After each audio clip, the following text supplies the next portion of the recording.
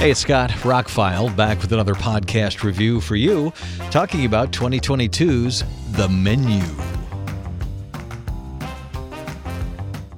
Glad I haven't done my year-end list yet because this is going on it. The short version is, if you're in the mood for a very strange, well-written, well-acted, well-produced, but ultimately quite crazy, over-the-top comedy, satire, black comedy thriller, check out The Menu. If that sounds like something you're into, I'm not going to get into spoilers. Maybe at the very end, I think I'll do a second, because I really would like most people to go see this movie cold and not know much about it, because I certainly didn't. Ralph Fiennes stars as a very famous chef. Well, you know those. They run those shows that you see on the Food Network and stuff. And Anya Taylor-Joy's character Margot, Nicholas Holt's character Tyler, and other characters pay over $1,000 a plate to go to this island and have the chef cook an incredible meal for them. And it's part of the island, and it's part of the service, and he's got a whole crew there, and it's amazing. If you really enjoy watching those cooking shows, you're going to have a blast with this movie. But the movie's a satire, a very dark black comedy poking fun at everything from the rich and famous, obsessive people, you name it. It even takes pot shots at the audience who's watching this movie. I mean, nothing is sacred in this film. And I love a movie, I've said in many reviews, that surprises me, that I don't know what's going to happen next. And I could not peg what was going to happen in this movie. And as things got more absurd and crazier and over the top, you just had to laugh. It was very funny. It's not a comedy per se, but it is. It's a satire. It's a black comedy. And things are presented pretty kind of face value. You have to be smart enough to pick up on all the stuff in between. And I was blown away by how it wraps up and what happens at the end. It's not for everybody. This is going to be a quite divisive movie, but it's sitting about 89% on Rotten Tomatoes. It made double its budget back. It had about a $30 million budget. It's made about $74 million.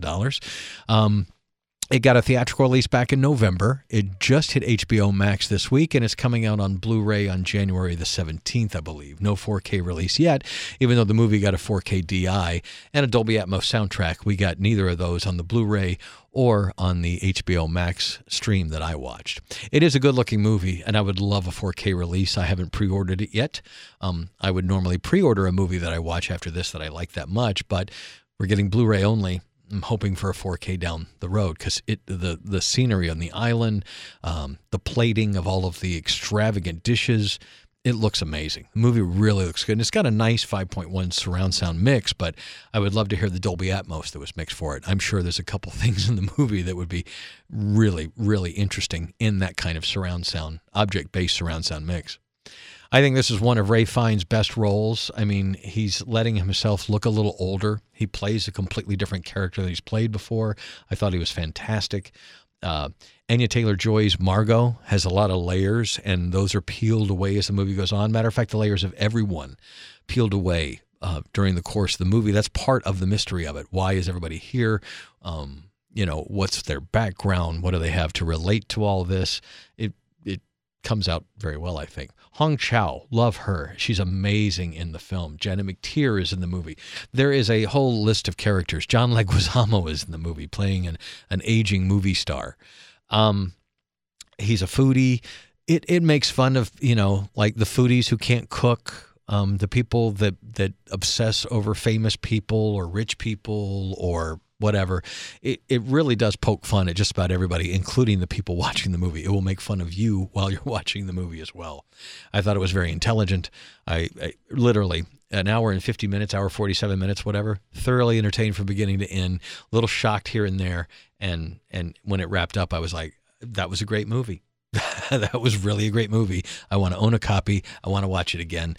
I think, especially for someone, I watch some of those cooking shows. I like Iron Chef and things like that, and realize that these guys are obsessed and go take the whole idea of plating a meal a little too far for me. Just, I'm good with a nice steak. But anyway, I really want to get into spoilers, but I'll do a second podcast about it. What else can I say? The acting is good. The directing is good. I don't know much about the director. I know he's worked on Mark Mylod. He's British. He worked on Game of Thrones, The Succession. He's directed a few movies.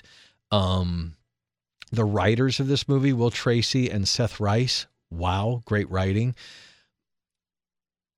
The explanation of the movie, a young couple travels to a remote island to eat at an exclusive restaurant where the chef has prepared a lavish menu with some shocking surprises. That is the very thinnest line of what the movie is about. And again, I don't want to get into spoilers. I want you to see this movie. People that wouldn't like it, people that don't like satire, people that don't like black humor, people that won't get it, I get that. But if you're prepared and you go into it knowing that they're going to poke fun at just about everything, I think you're going to have a blast with this movie. It's definitely in my top 10 of 2022. Yes, I saw it in January of 2023, but it did get released back in November, so it'll be on my year-end list because I absolutely thought it was stellar. I wish I'd seen it quicker. This is the kind of movie that makes me happy that I love movies. It is the reason why I love movies, because I sat there. In the first 30 minutes, I'm like, okay, yeah, I'm in. This is an interesting idea, and I like all the actors. But then, as it consistently surprises you and subverts expectations and things like that, I love a movie that can do that. I've seen thousands of movies. I own thousands of movies. It's really hard to surprise me these days. And I got surprised with this one. I really enjoyed The Menu. One of the year's best, easily. Can't wait to see what else is from the director. Can't wait to hopefully get a 4K copy of this. You know, by the way, on the streaming services on Vudu, you can rent it or buy it in 4K with Dolby Atmos and Dolby Vision HDR. Not available in a home video release yet, but fingers are crossed. If you get a chance to see Menu, it's streaming now for free on HBO Max, well, for the monthly fee, but definitely worth watching if you're into the kind of subject matter that it is. Kind of your, eat the rich kind of satire, just done in a whole new way. Really enjoyed The Menu. Available now on HBO Max, out on Blu-ray later this month. Scott Hamilton, I'm Rockfile. Sorry for the short review, but to talk any more about what happens in the movie would be spoilers. So that'll be a second podcast posting a little bit later for those that are interested in some of my thoughts on The Menu. But watch it. I think it's one of the best movies of the year. Scott Hamilton, I'm Rockfile. My links are below. Thanks for listening and have a spectacular day.